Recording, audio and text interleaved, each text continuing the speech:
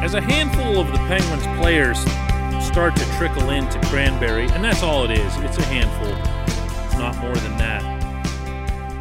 It's at least enough to get the brain jogged a bit toward wondering what a hockey season might look like. And unfortunately, I'll underscore the word might.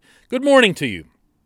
Good Thursday morning. I'm Dejan Kovacevic of DK Pittsburgh Sports, and this, the newly reborn DK Sports Radio podcasting network. This is the Daily Shot of Penguins. I did a regular old Daily Shot show for a few months that encapsulated all of Pittsburgh's teams and never was really all that wild about it. Wanted to split them up into separate shows, so here we are. And yes, I can talk hockey 366 days a year. There's no such thing as a dearth of subject matter where I'm concerned as relates to hockey. The thought that I had crossed my mind upon Jim Rutherford telling DK Pittsburgh Sports this week that some players were starting to pass through town, some of them putting on skates, some of them working on the rink in Cranberry, was the constitution of the schedule as applied to the constitution of the roster.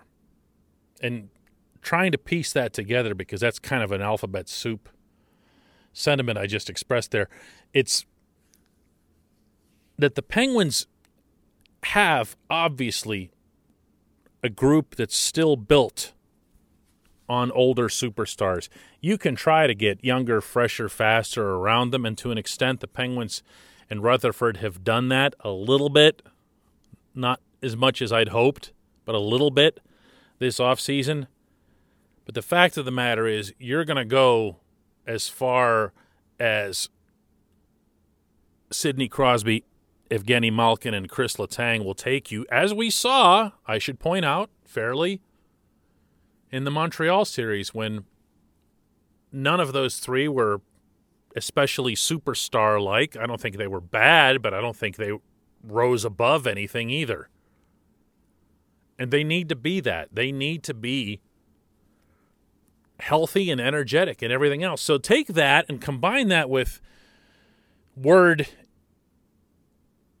coming from various NHL channels in the past few days that if and when the league and the Players Association come to an agreement about how to conduct a 2021 season, meaning financially, meaning from how the players get paid standpoint, that you're in all likelihood talking about a season that will open in early February, as I've been saying all along. It's still January 1, by the way, as far as the NHL is concerned. They're still saying January 1. It won't be that. I've been saying that all along. There's just way too many factors, not least of which is the ongoing pandemic and its actual effects on humanity, that the league just wasn't about to get started with something. It's just not a great look and a great feel, even if you can pull it off, as we're seeing now with the struggles that the NFL in particular is having as the only active league. This portion of Daily Shot of Penguins is brought to you by our friends at the Greater Pittsburgh Community Food Bank. $1 is all it takes to provide enough food for up to 5 meals. If you go to their website, it's growsharethrive.org. There's a calculator there for you that shows you how far your donation goes. There's a lot of times that people think to themselves, if I donate X amount of dollars, it's just like if I were to take, people in need of food to the grocery store or something. It's not like that at all. That's not the way this system is. These are meals that are made ready to eat, ready to serve, and they're made in such a way that they are extremely inexpensive. $1, 5 meals. Do the math.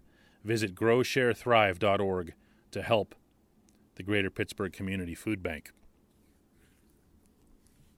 So if the NHL starts in early February, And if you take seriously, and I do, the notion that NBC will not want anything at all interfering or overlapping in any way, shape, or form with the Tokyo Olympics that take place in August, realistically, the Stanley Cup has to be raised in July and no later than that. It could be the last week or the second to last week of July, depending on when opening ceremonies are set, but it will not cross into Olympic territory. So it's not like the NHL can just say, well, we're just going to delay the season and we're just going to play it all out and we can push next season back.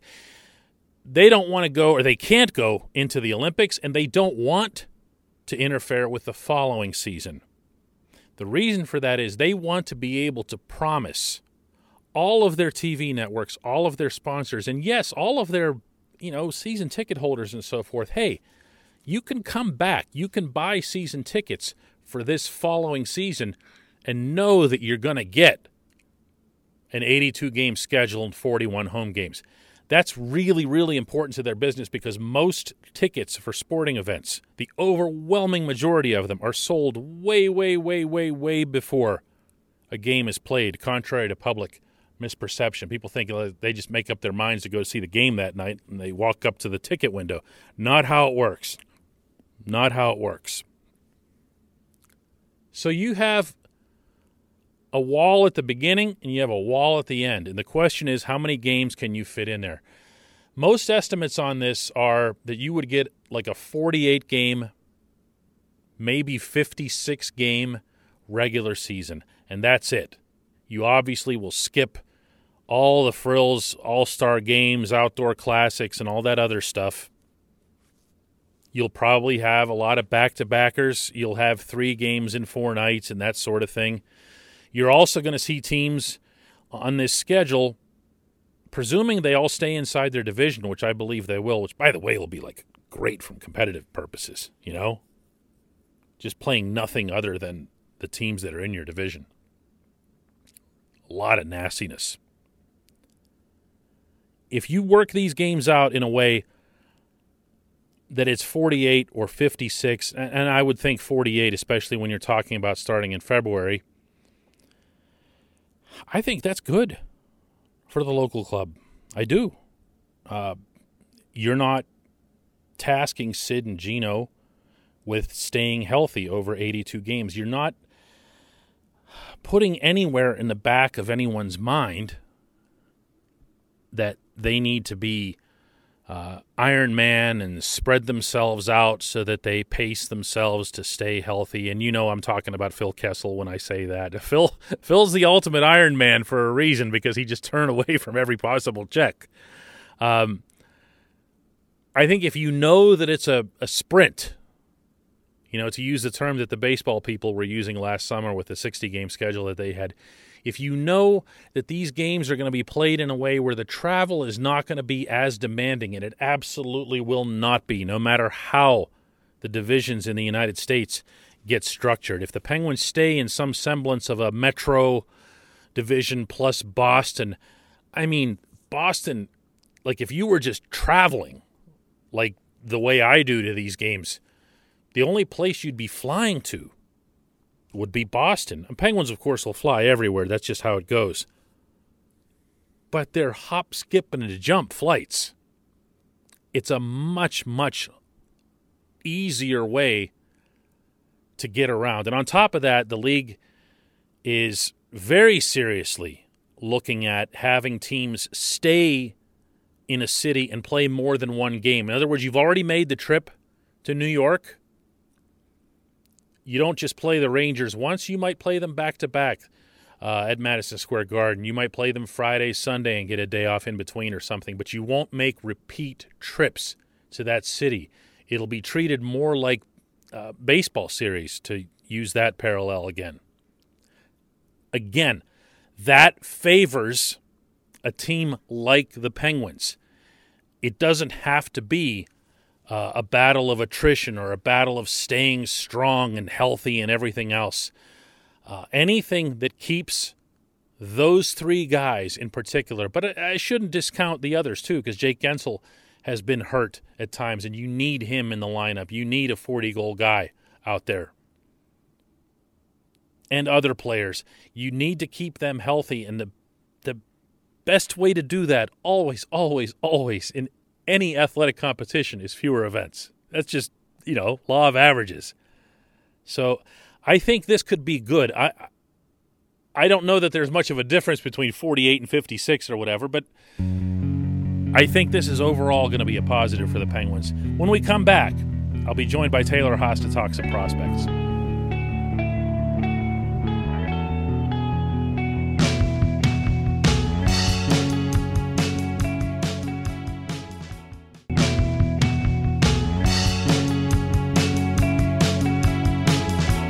Welcome back. It wasn't so long ago that we were talking about the Penguins not having any goaltending prospects, and suddenly over the course of the summer and this pandemic, that's changed a lot. Joining me now is Taylor Haase of DK Pittsburgh Sports. She covers the Penguins' entire system for us. Hi, Taylor. Hi, great to be back. And let's talk about goaltending prospects, because you have been in direct contact with at least not one. You've been in touch with a couple of them here through the course of this pandemic here. And it's funny that last year we were talking about how there really weren't any goaltending prospects. I mean, maybe, Emil Larmi to an extent. I don't know how seriously he's taken Alex Dorio to an extent. But look, the Penguins must have sent somebody a message loud and clear by taking back-to-back goaltenders in this past draft, right? Yeah, I mean, whenever you talk to, the scouts or, Patrick Allvin about, the strategy going into the drafts, it's always, best player available. And the first thing I asked Allvin after the draft was, taking two goalies with the first two picks, was that a case of they just happened to be the best player available, or, was there thought into restocking the goalie prospect pool? And he said it was a mix of both. Like, they wanted to restock the goalie prospect pool, but they also really believe in these two players. Yeah, and they're always going to give a diplomatic answer. But I think when you go back to the trading of Philip Gustafsson, and then on top of that, now way more prominently, infinitely more prominently, the trading of Matt Murray, you were going to have to start bringing in some additional goaltending blood of some kind, whether those are going to be the kinds that are immediately in the pro ranks, and obviously the two Europeans they just picked up won't be that. But what about what they have immediately below Pittsburgh? Because let's take Jim Rutherford at his word that he trusts Casey DeSmith to be the backup to Tristan Jarry in Pittsburgh. What are you looking at in the AHL? What are you looking at even below that in the ECHL? I mean, so there's not really a whole lot of debate here. I think the third goal. So we have Jarry and Casey DeSmith probably is the tandem in Pittsburgh. Below that, probably a starter in Wilkes-Barre is going to be Max Lagacé, who they signed on the opening day of free agency. He was in Providence in the AHL last year, but I mean before that he was Vegas's third goalie, and in Vegas' inaugural season, I mean he played a significant role. Not quite a prospect. I think he's 27, I believe, so a little bit older, and then he'll probably be he'll have Larmi with him, and then Dorio could either be a third goalie in Wilkes-Barre or go down to Wheeling, and then Wheeling has their own goaltenders. What are we excited about? Are we excited about any of these guys? I mean, it's so hard to predict the future success of goalies, especially when they're that young, and that's why I mean, they took Joel Blomqvist in the second round and Calle Klang in the third round, because I mean it's like playing the lottery, so you might as well have as many tickets as you can. I mean, because those two guys will continue developing in Finland, Sweden for probably at least one more year. But as far as the guys in Wilkes-Barre already, I don't know about. I mean, Larmi is the better of the two goalies between him and Dorio. And it's hard to say. Larmi, I'd compare him to Fleury. He's a very athletic goalie. Definitely a bit too aggressive, and that's one of the things that Vellucci pointed out, that they're trying to like reel him back in. But just he has a lot of talent. I think that just gotta refine it. Yeah, we've seen in Pittsburgh young goaltenders who have extraordinary athleticism, and Larmy has the physical skills to compete in the NHL. There's no question, but he's not exactly quiet. And believe it or not, I'm actually not referring to his vocal social media presence when I say that. I'm referring to his body motions, his mechanics. He's not quiet. He doesn't have economy of motion. And just to complete the thought, Tristan Jarry was a lot like that going back to his time with the Edmonton Oil Kings in the WHL, and then coming up through the Penguin system. What they kept telling him was just stay within yourself. Don't overextend things. Be athletic, but be athletic within the crease. And when he came up, you remember this, not this past year, but the year before, and he had that amazing run right in front of us, when we're like, whoa, this kid is unbelievably athletic compared to Matt Murray. Yeah. And it takes time, like you said, to bring them in. Yeah, and it's going back to the two they have in Europe in Blomqvist and Kling. I mean, that's why I don't think it's that big of a deal that they took two goalies, with their first two picks in this draft, because these guys, there's just really no predicting, where they could end up. You look back to 2012, they took Matt Murray. Murray was a third rounder, right? Mm-hmm. And then I think 30 picks later, not that far away, they took Sean McGuire. And so, that's two goalies, really not drafted that far apart. Murray went on to win 2 cups. Sean McGuire played 2 bad ECHL seasons and then retired. So, when you're looking at 18-year-old goalies, there's really no telling how they'll pan out. No, that's why that's why Marc-Andre Fleury was the only number 1 overall pick, in draft history, as a goaltender. And even then, when it happened in his year, there were people, and I was on the floor that day, still saying, there's no way Pittsburgh's actually going to take a goalie. No way, because they're so unpredictable. I see it from the Penguins standpoint, Taylor, as the same way that I do with the baseball draft, where a GM will tell you, I got to draft 20 starting pitchers to find 1. That's not quite the ratio in hockey, but you got to have a lot of goaltenders in your system in order to get 1 that really means something.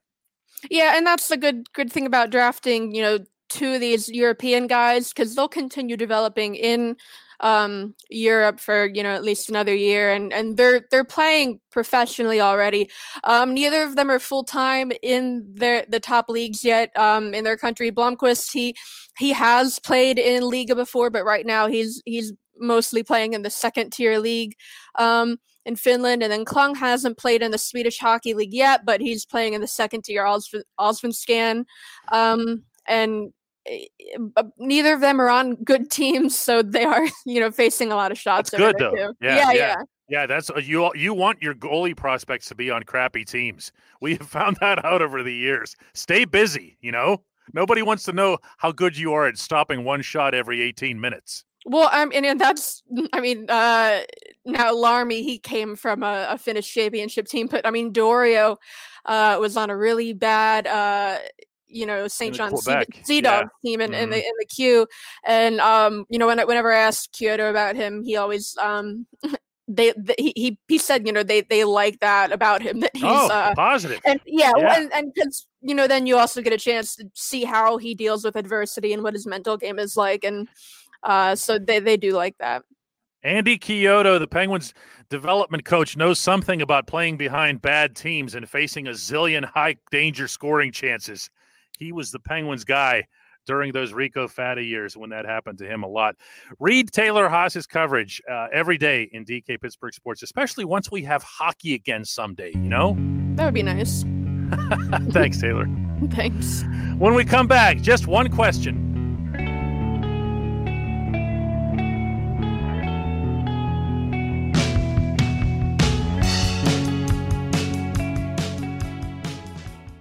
At Point Park University, in the heart of downtown Pittsburgh, they understand there's no substitute for real-world experience and career-building connections. Their innovative curriculum engages students with distinctive experiential learning opportunities. Point Park's pioneering co-op program empowers qualified students to work in full-time, paid positions with their corporate partners while earning college credits. Visit pointpark.edu/works to learn more. Career ready. That's the point. Point Park University.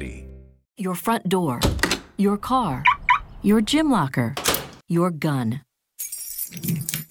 Safety is a habit. Learn more about how to keep guns safe and secure. Visit projectchildsafe.org. Welcome back. Time for Just One Question. You, of course, can send your Just One Question my way through Twitter, Facebook, Instagram. I don't care. Just get them here. It doesn't matter to me. I'm pretty easy to reach. Today's Just One Question comes from Doug DiBiase. He asks, what should the Penguins do with their goalie situation for next season? Obviously, Tristan Jarry is the starter. What do you do at the backup spot? Casey DeSmith has NHL experience, but if Jarry's play lags, then I feel you need someone a little bit more accomplished than DeSmith. You go for a Thomas Vokoun type backup. Doug, I've got more faith in Casey DeSmith to be an NHL backup than you do from the sound of it. We've seen him do it. We've seen him be a consummate professional, and we saw one winter where he did it so well that he took away Matt Murray's job, which previously had been completely unthinkable. So I'm not down on him. To throw in another variable into this, if the season is as short as we expect, I don't imagine that your backup goaltender is going to get a ton of action. Now, there are going to be back-to-back games. There are going to be games played against the same team in the same city and so forth that maybe you'll want to throw a different look at that opponent the next time you face them. So I'm not suggesting that DeSmith won't play at all. I'm also not suggesting that DeSmith wouldn't have a chance to be the number one goalie if something were to go wrong with Jarry, either from a health or performance standpoint. To answer your question directly, no, Jim Rutherford is not going to add another goaltender. A lot of people didn't notice this, but he did add Maxime Lagacé over the offseason. He was the number 3 goaltender in Vegas, if his name rings a bell. This was in their expansion year, so he got out there quite a bit because Marc-Andre Fleury was hurt early on, as was Malcolm Subban, so he played quite a bit. He's got NHL experience. He's going to be the main guy in Wilkes-Barre-Scranton, presuming that there's an AHL season, which also is not yet known. So you could have a situation where, either one, DeSmith or Lagacé, will be available to you as depth. And look, the other thing that you can do, remember, is if something does go wrong with your number one goaltender, that's when you can go and make your move. I don't think you need to do it now when you're up against the salary cap the way the Penguins are. And I also don't think you need to do it when you've already got a backup goaltender who's on a one-way NHL contract, meaning DeSmith. Also, this might also have escaped attention last season, but DeSmith was being paid that way the whole year down in Wilkes-Barre. That's how much Rutherford values having his quote-unquote Jeff Zadkoff type down in Wilkes-Barre. No, the answer is no. He's not going to do that, but you never know what could happen over the course of the season before the trade deadline. Thanks so much for that, and thanks to everybody for listening today.